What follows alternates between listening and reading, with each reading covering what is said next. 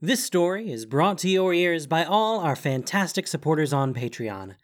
To get in on the action yourself with bloopers, extras, and the occasional early story, join us at patreon.com/voiceofallmtg.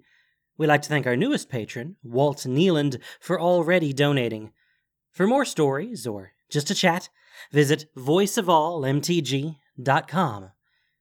And now, Voice of All presents Things Unseen, Episode 3 of the Chronicle of Bolas. Niva had grown up under the rule of Dragon Lord Atarka. Her entire life she had watched her grandmother, Yasova, once known as the Dragon Claw of the Temur clan, dutifully deliver meat to the gathering place at Ayagor so Atarka could feast. To keep the people alive, we will feed the dragon.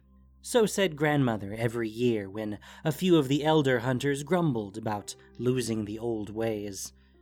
Yet every year, fewer recalled the days before the fall of the Khans, and thus fewer complained. And of course, to the young ones like Niva, the rule of Atarka was all they had ever known. So when she stood trapped in a ring of boulders with grandmother and Baisha on one side, and on the other a handsome young wanderer who had brought a dragon's wrath down on them, she knew what grandmother would do. The once mighty Yasova Dragonclaw would give way to the Ojutai dragon broodling that loomed above them, demanding to kill the renegade warrior. It shouldn't be this way. As she sucked in a harsh breath, she wished she had fire as dragons had fire, so she could scald the great beast and turn it to ash. She wished she could strike even if it meant her own death. Wasn't it better to fight than to give way again and again until your soul was crushed and you denied your own name? The dragon opened its maw as a warning to drive the rest of them back.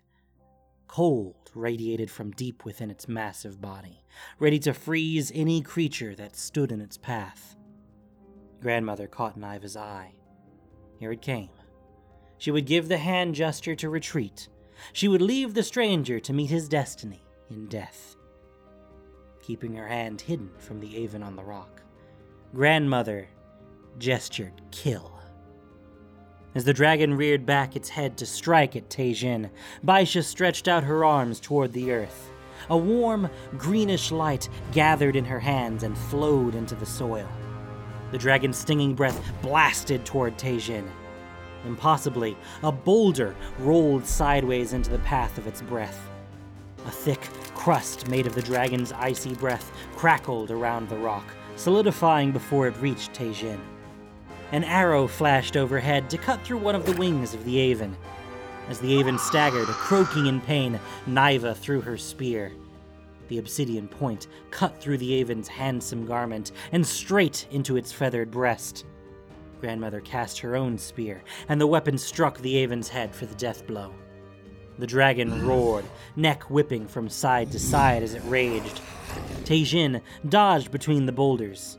A second stream of its icy breath blasted into the open ground where he'd just been standing. Niva leaped sideways to push grandmother into a narrow gap between two boulders. Blades of frozen grass froze and shattered at her heels. The backs of her legs went numb, but her felted trousers gave her some protection. Looking back, she saw Baisha on her knees, doubled over, exhausted and almost fainting from the effort of moving the rock. Thek shot a useless arrow toward the dragon that bounced off its scaly hide, but it didn't even look his way. It snaked its head down to smack into the boulder Baisha had moved, and which she was now sheltered behind. Niva plucked her skinning knife from its sheath and raced back to her twin, reaching her just as the dragon used a massive claw to shove the boulder aside as if it were the merest pebble. Its body, looming above them, filled all of her vision. She clasped Baisha to her. At least they would die as they had been born, together. A rumbling howl split the air. The Ojutai broodling reared back, twisting around as a red dragon crowned with antlers, the very same broodling who had been following them, swooped out of the sky and slammed into it. The two beasts went tumbling over the grass, grappling and clawing. The weight of their battle shook the ground. Fire met ice in a flurry of embers and glittering snowflakes. Niva heaved Baisha to her feet. Can you walk? Baisha nodded, too breathless to speak. She leaned on Niva, trembling, face pale. I didn't know you could do that! I didn't either. Retreat to the trees! Teijin! They raced toward the line of trees as the dragons rolled farther away. Niva was grateful for the tall grass now, since it hid them. The roars and screeches of the battling dragons covered the noise of their footsteps and their passage through the rustling grass. She had so many questions, but no time to ask. With Baisha still leaning heavily on her, she stumbled in under the trees. Baisha let go and dropped to the ground, leaning against a trunk as she worked to catch her breath. By the pool, the hunters who'd stayed behind to fish had already thrown on their packs and made ready to move, having heard the commotion. A sentry, crouched up in a tree, called down to them. It's flying off! Niva halted to look back. The Ojutai dragon slipped out of the claws of the Atarka broodling and broke for the sky. But the broodling leaped up and caught one of its back legs with a powerful swipe of a foreclaw, dragging the other dragon back down to earth. She felt the impact of their conjoined bodies through the soles of her boots. Their shrieks and howls thundered, and yet the titanic nature of the battle invigorated her. What would it be like to have such power surging through you? Was that what magic felt like for Baisha? Yet the power had drained her sister too, and her very life was endangered just because she possessed the shaman's gift. Niva left her to hurry over to where the others waited in a tight group.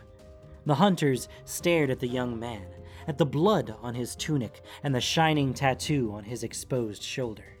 We must turn back. Ojutai's broodling won't dare follow us deep into Dragon Lord Atarka's territory. The battle is not yet over. Either way, we are exposed and vulnerable now that the dragons are stalking us. Dragons are always stalking us. I must consider the circumstances that brought us here. The vision of the Wind Folk. This young man's mission. She cast a look back toward the edge of the trees, where Baisha sat cross-legged on the ground, back to them, both hands pressed into the dirt. Give me silence to consider. Teijin stood in repose, waiting for the elders to address him. Niva sidled up beside him. You almost died. How can you be so calm? Her own pulse was still racing as a hammering in her ears. I will die one way or the other, whether now or later. Discipline teaches us to accept what cannot be escaped. You would be dead if not for my grandmother's healing. That is true. I have heard of the healing powers of your people, and I am thankful for her skill. But healing magic is known to all the tribes. The rock saved me. I have not seen such a display of earth magic before.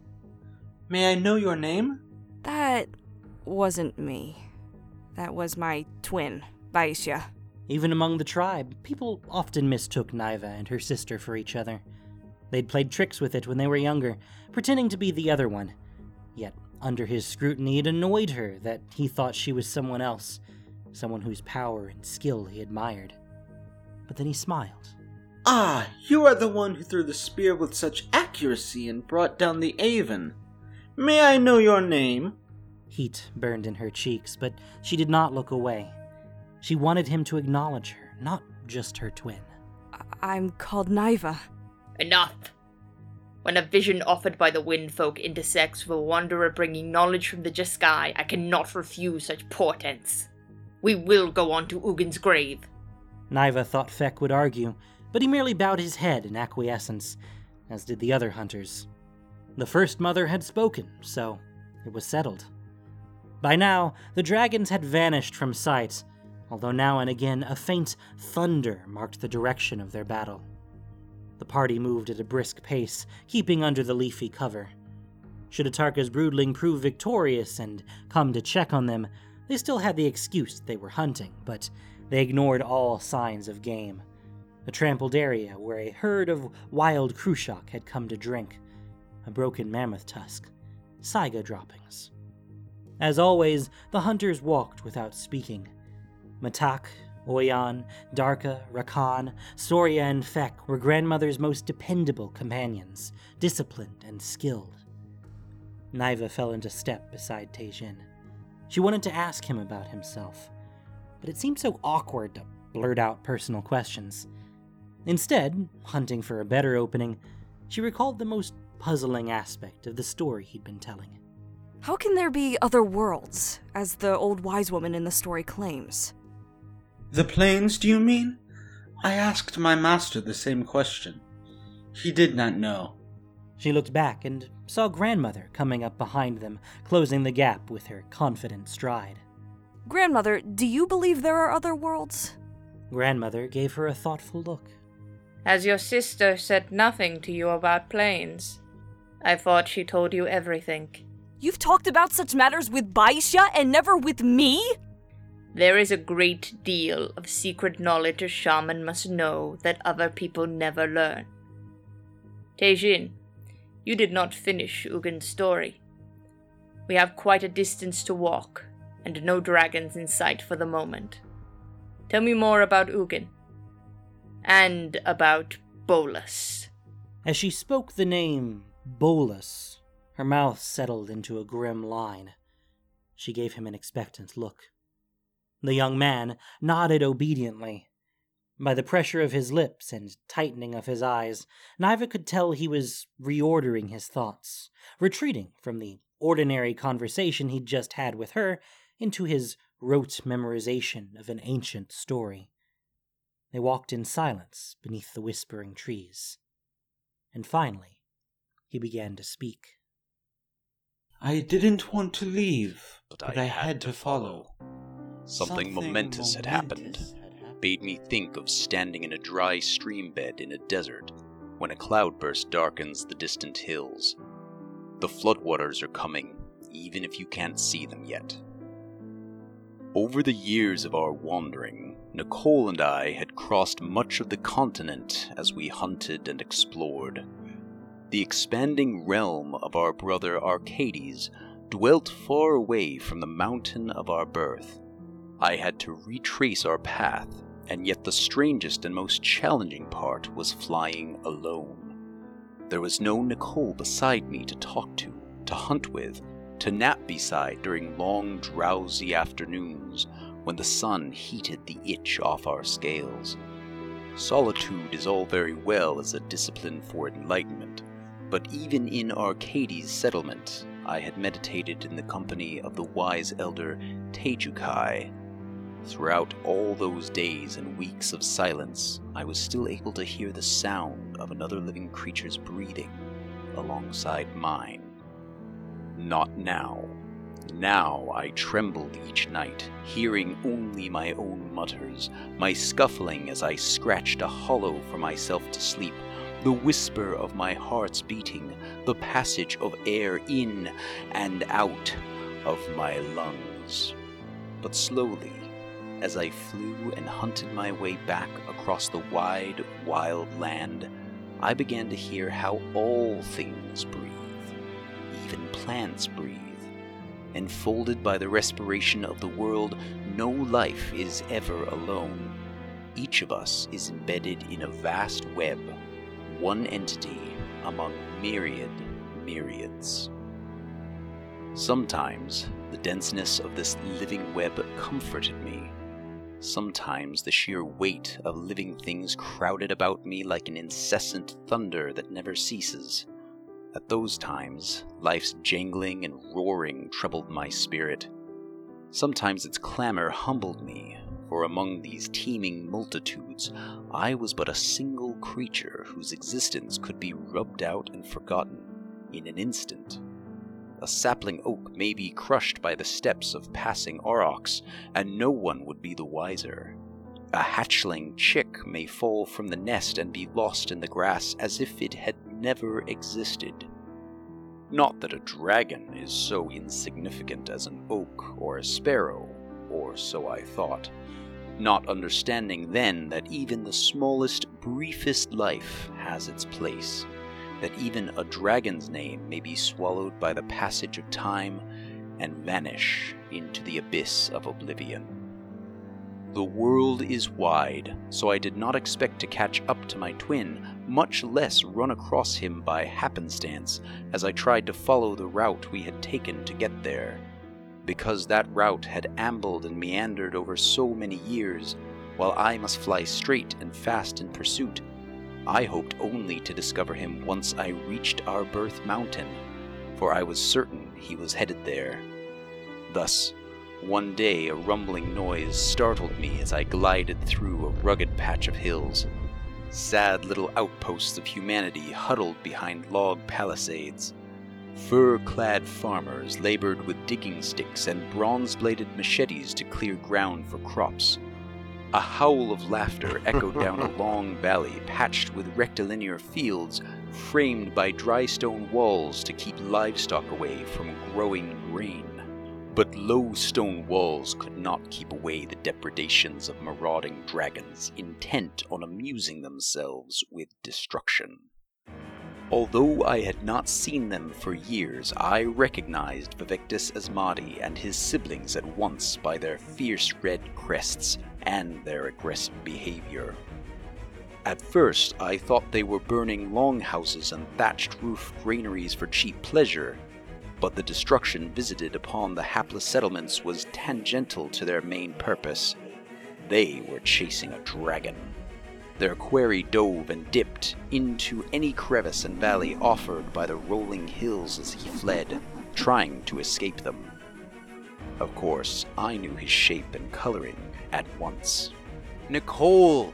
If he heard me, he gave no sign, merely disappeared over the rise of a hill and down behind the tree line, but my shout drew their attention to me. With a roar, the biggest one, Vivectus himself, came hurtling toward me. His outspread rings blotted out half the sky, his claws dripped with the blood of torn livestock. I could not outrace him. In that instant of realization, I froze. An updraft curled under my wings, keeping me hovering aloft. Otherwise, I would have crashed to the ground as my vision hazed and my fire dwindled. Death frightened me after all. I had failed Tejukai. The shame of my failure was a rock in my heart, a leaden lump dragging me to the dirt. Yet Nicole needed me. Whatever happened to me, I could not allow him to die. So, I reached into my tiny arsenal of magical tricks and spun a pair of transparent, feather-light globes out of the nexus of colors and into the air. With a huff, I blew them in the direction of Vivectus. The shining orb startled him so deeply that he tumbled tail over head, trying to come to a halt. Frantically, he called for his siblings who were heedlessly burning up and down the valley as humans screamed and ran. Of course, I sped after Nicole, although I chanced one glance over my shoulder just before the valley dropped out of sight. Spun on the wind, the globes wafted up against the dread dragon's gleaming scales and gently popped. His startled bellow of fear shattered the air. Then I flew behind a hill and could no longer see him. Relief shuddered through me. I had survived after all. Out of nowhere, a large body brushed up against mine. My claws came out as I readied myself to swipe at the attacker. That was a fine trick to play. Where did you come from? I saw you. Did you think I'd abandon you to be torn apart by our cousins? They're hateful creatures who haven't got one brain to rub between the four of them. I hope that snarling bag of hot wind chokes on his rage. After a long time, once my heart had ceased its galloping measure, I laughed too, thinking of how ridiculous Vivectus had looked as the shimmering globes harmlessly dissolved against the heat of his impervious scales. What were those globes? We had halted to rest on a stormy hilltop overlooking a forested plain. They are magic that Tejukai has been teaching me. I paused, trying to think of a way to explain what she had been teaching me about planes and worlds, but he merely snorted and talked over me. Oh, that old human creature. Aren't you done with her yet? Why would I be done with her? She's human. She's lived longer than we have, I think. No human, however old, can ever be as wise as the youngest dragon.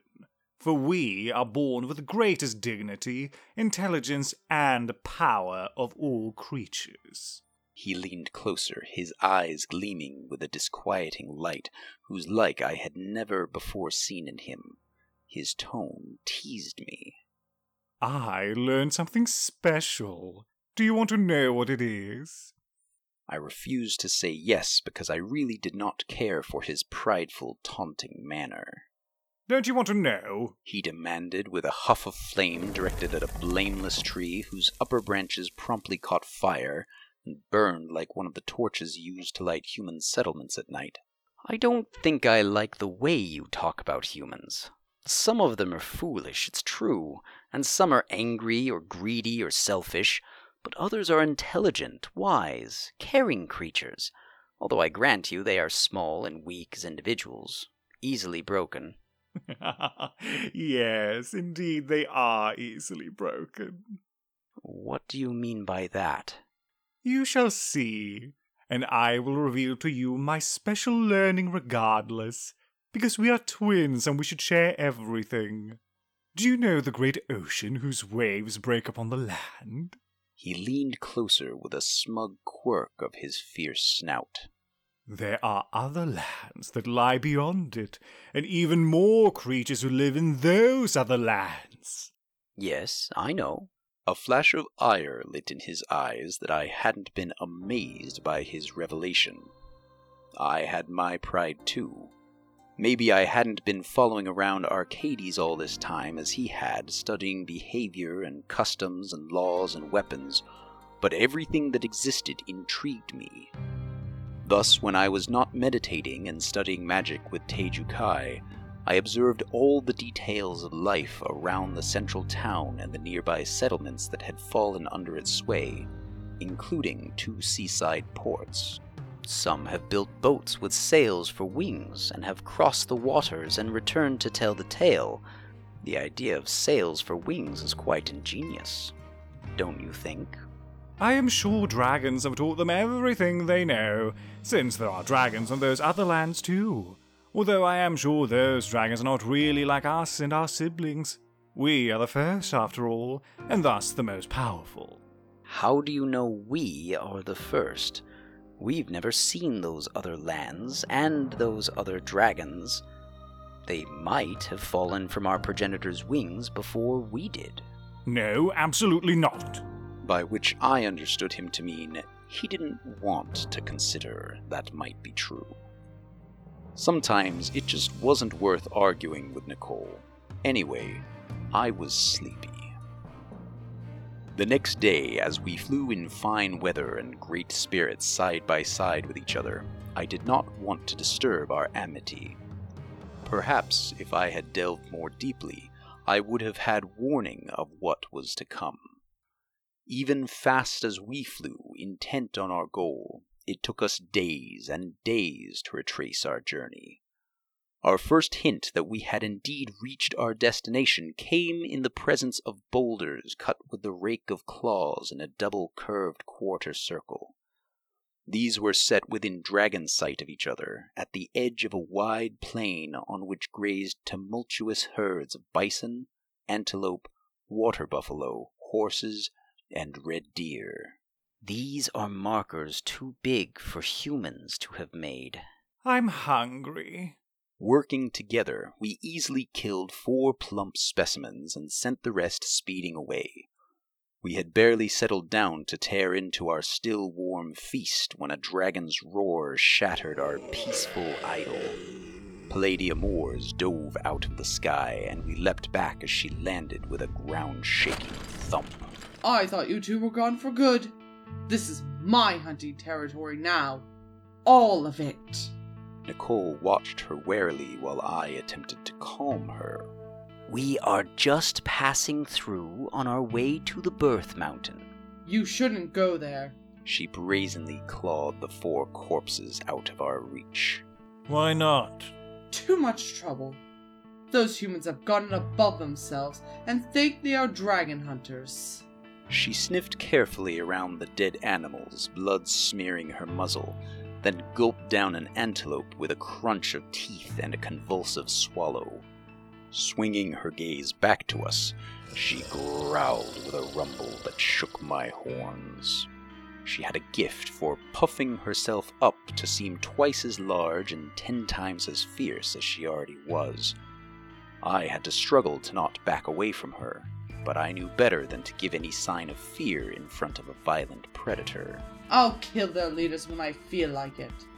But for now, I'm going to enjoy this delicious banquet you so conveniently hunted for me. Nicole looked ready to lunge at her and fight, but with a lash of my tail I got his attention and lured him aside. The 2 of us can take her together. We're bigger now. Almost as big as she is. Maybe, but is it worth the chance she'll injure or kill one of us? I thought we were going to the Birth Mountain. He blinked once, and then a second time more slowly, and for an instant I thought his eyes turned in lazy circles that spun my thoughts around and around. Maybe it was time to confront one of our siblings directly. I shook myself free of the irritating distraction, clawing a gouge into the soil with impatience. Nothing fruitful would be served by clashing with the other dragons. The world was wide enough that we could easily live in harmony, even if it meant staying out of the way of those who guarded their territory with jealous fervor. What did she mean by dragon hunters? Why is she avoiding the Birth Mountain? We'll soon find out. We flew on, getting hungrier because Palladia Moors abandoned the 3 plump carcasses to follow us. There was absolutely no point in hunting as long as she stayed close enough to grab any new catch away from us as soon as we brought it down. But when the mountain appeared in the distance with its long, smooth slopes and symmetrical shape, she turned back. Nicole kept an eye on her as she retreated, but I could not keep my gaze off the mountain. A thrill of sentiment agitated me. We had no parents as humans measured family. We had only a progenitor, unseen, never spoken to, from whose wing beats we had fallen like chaff shaken out of a sheaf of wheat. The mountain was just the unforeseen place where we had woken, a chance, a coincidence. Nevertheless, the peak called to me as if it had a voice made of invisible threads that drew me ever closer to its secret, molten heart. The mountain had not changed, or so I thought as we drew closer, but the landscape around it had changed. In the time of our falling birth, a dense forest had stretched out in every direction around the mountain, cut here and there with random clearings made by an eruption of stony ground or the fall of a giant tree. Of course, the harsh memory of our sister's death in one such clearing remained as fresh as the hot blood of the beasts we'd killed earlier, whose meat had been stolen from us by our living sister. But now what a change met our astonished eyes. The forest was hacked through with crude roadways linking fortified settlements, each cluster of buildings ringed with a high palisade. Outside the walls, huts crowded up against the palisades like so many beggars reaching out their hands toward a bowl heaped with food. Inside the walls stood longhouses of a grander construction, each ringed by a fence decorated with strips of elaborately woven textiles and strings of small brass bells. With every gust of wind, the air chimed. The gates of the settlement were twice the height of a man. They were carved with a stark, violent scene of human hunters stabbing their spears into the prone body of a dying dragon. But there was worse even than this. The largest longhouse rose at the center, elevated on an artificial mound of earth, and ringed by a stone wall that, to my eye, seemed to protect it from the other longhouses. Atop its gate, bound to a massive pillar, leered the skull of a dragon. The pathway leading from the gate to the entrance into the great longhouse ran beneath arches made by a dragon's ribs lashed to poles. They have turned our sister into an ornament. I was too shocked to speak. Although we flew high overhead, horns greeted our arrival. Armed people ran to the wall walk. More raced to place huge iron bolts in the belly of bolt throwers that looked like massive grounded crossbows. Faster than I realized was possible, several of those bolts were launched on a deadly arc toward us. Although Nicole twisted out of the way, my left rear claw was cut by a glancing blow. The scratch was not much, but some nasty substance had been smeared on the point, and its venom scalded my flesh. My bellow of pain shook the heavens. 5 drops of my blood fell from the shallow cut, plummeting earthward, each drop as big as a human fist. People pushed and shoved, tearing and hitting as they fought to get beneath the falling blood. 2 people tilted their heads and were hit square on the face with a splash of my blood. One sank to the ground as in prayer, hands clasped at her chest, and those who had not reached the blood in time prostrated themselves around her. The other howled with glee, arms raised triumphantly as he shook spear and knife toward the sky in defiance, or as thanks for a heavenly portent. The scuffle had so roiled the crowd that the last 3 drops splattered on the soil. People dropped to their knees to shove blood-stained dirt into their mouths. It was an appalling scene, but we could not tarry. Ugin! Come! A second round of bolts thumped out of the ballistae, headed for us. I flew as fast as ever I could to get out of reach. My claw throbbed with a malicious agony. Numbness crept up my leg. I have to land, Nicole. No, keep flying. I didn't have the strength to argue. Through my haze of pain, I spied more settlements hacked out of the forest. Even the smallest settlement had at least 1 ballista to guard it. Those who lived inside the palisades bore iron-bladed weapons, while those who lived in the huts outside toiled in rocky fields with stone tools under the lash of cruel overseers. The gates of most of the palisades were adorned with the skulls of bears and giant wolves, while some bore sculptures meant to look like dragons which had been wired together out of human skulls in a ghastly mockery of a dragon's noble lineaments. In 4 other settlements, a true dragon skull ornamented the chief's house.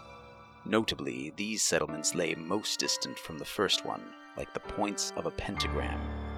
Even in pain, I noticed such details. At length, Nicole took pity on my wretched state and circled back to the peak of the Birth Mountain. There, flagging, spent, and weary beyond measure, I landed on the bare rock of the crater's high rim. If dragons could weep, I would have wept. Over here! Nicole led me to the north-facing shadow where last year's snowpack still lingered. I stuck my foot into the snow, breaking through its crust into the icy pack beneath. The relief of its biting cold soothed my stinging flesh. I dropped my head to the ground, panting softly as the pain eased. Nicole perched at the highest point of the crater, surveying the landscape. They'll climb up after us. Is this peak not too high to be climbed by frail humans? It seemed impossible to fly just yet. I wanted to close my eyes and sleep, but I dared not. After so long living amid the order and peace of Arcades' rule, I could not quite grasp how different this place was. They are not as frail as you think them. Greed is not frail. Ambition is not frail. Their weapons can kill us because they are clever, because they work together, as they did when they killed our sister. They will come after us because we are dragons.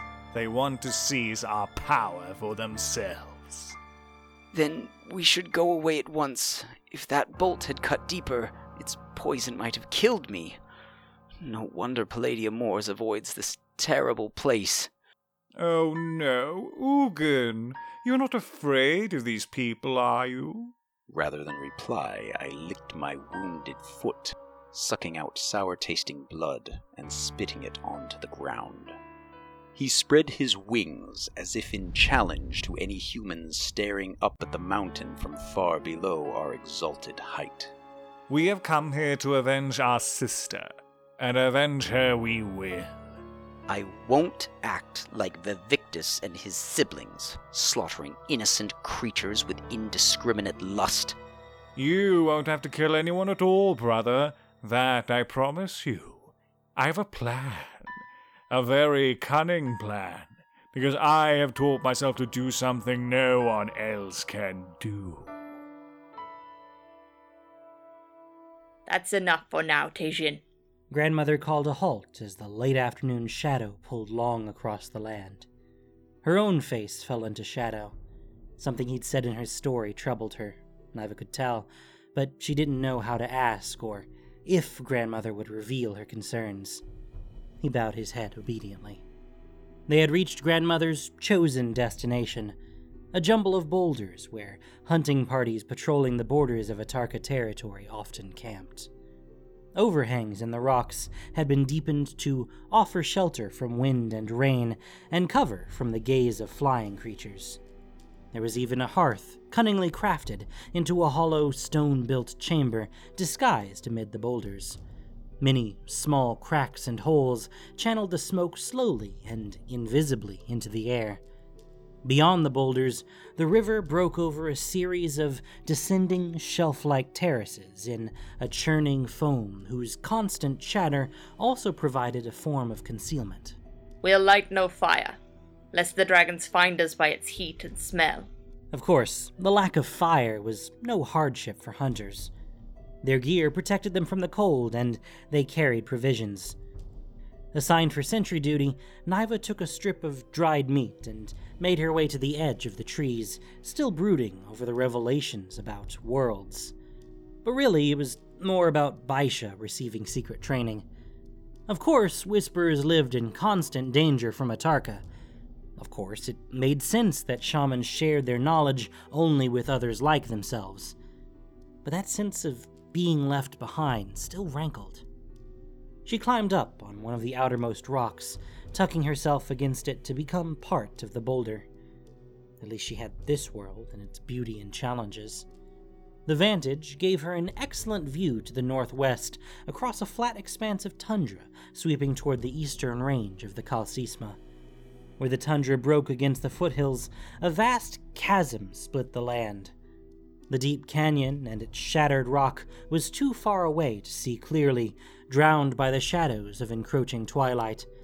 But a faint, bluish haze drifted above the chasm as a person's breath on a cold morning clouds the icy air.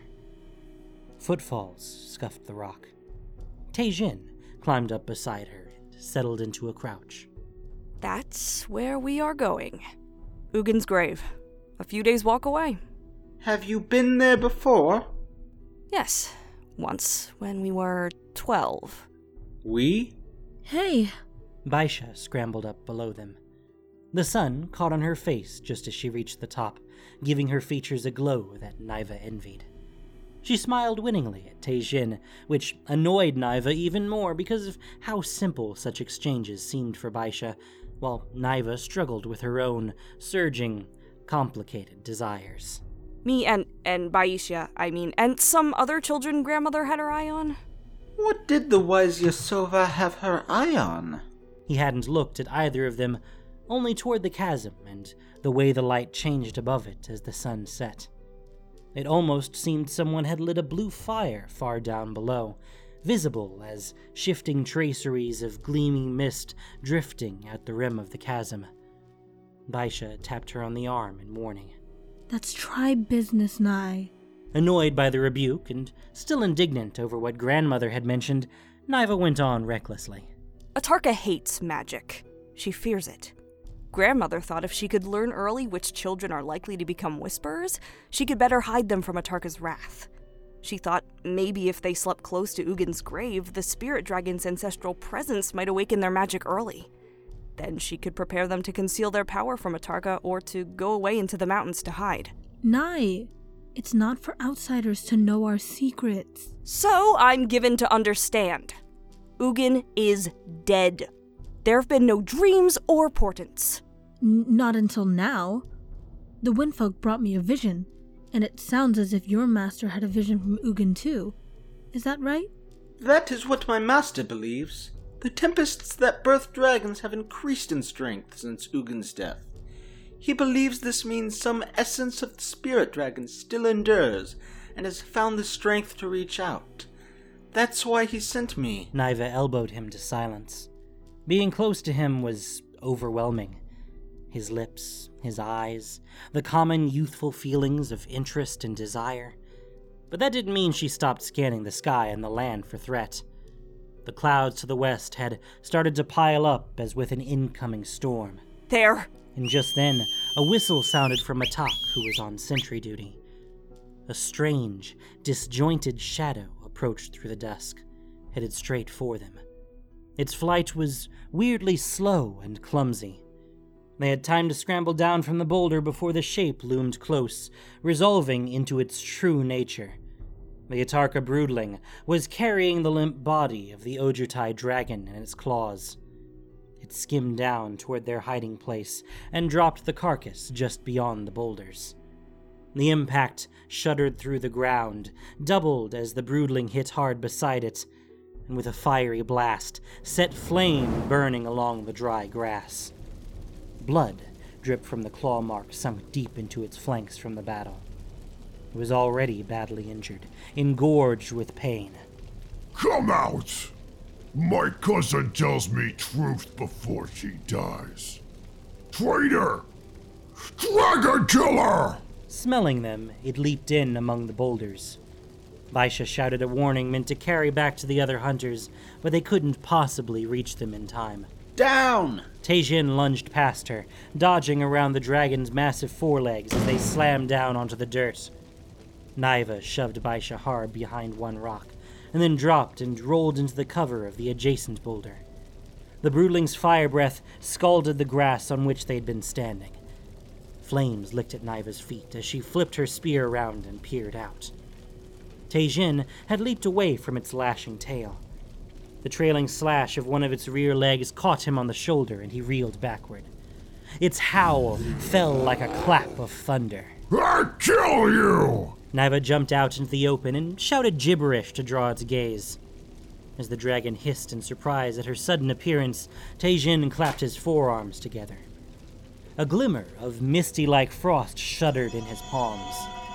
With a hiss of powerful magic, the white sparks elongated to become a long, ghostly blade that shimmered, bright yet without physical substance, its glowing hilt held in his hands.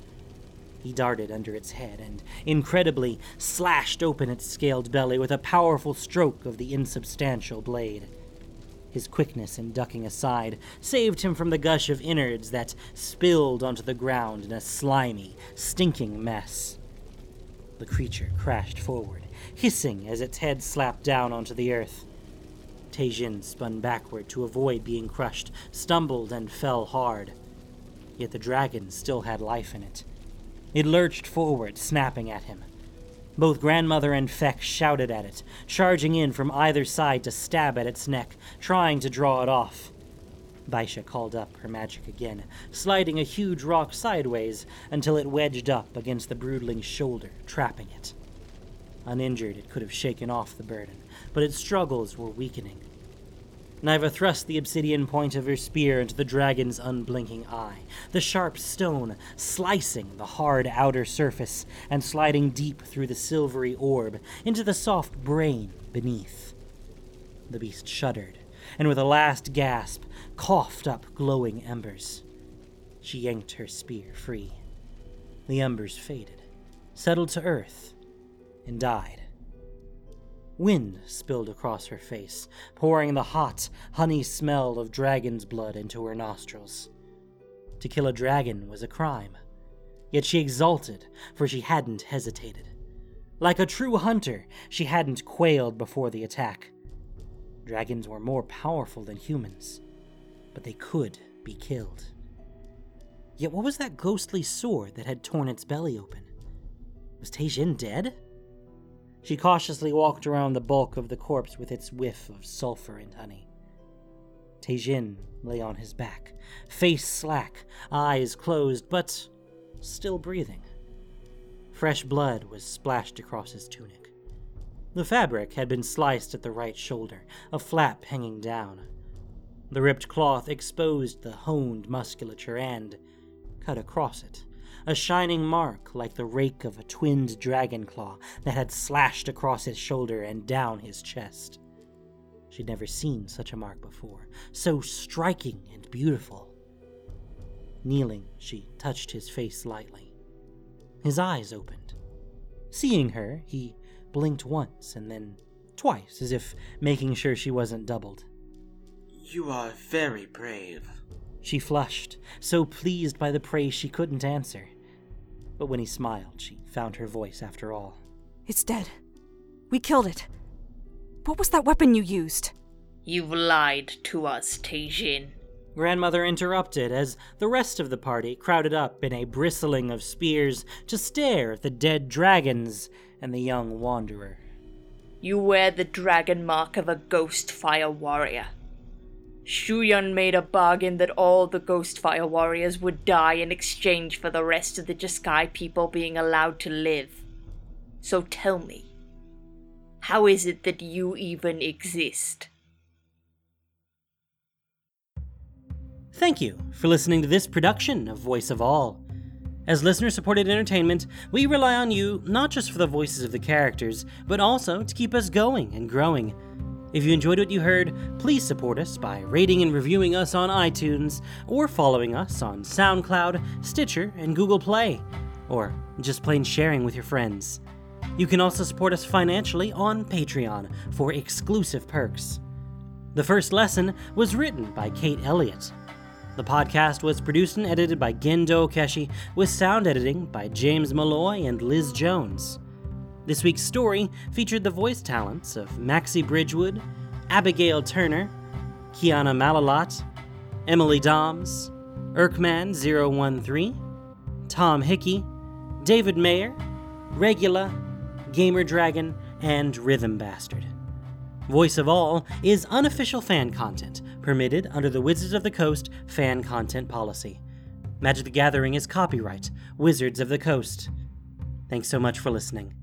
Y'all have a great day.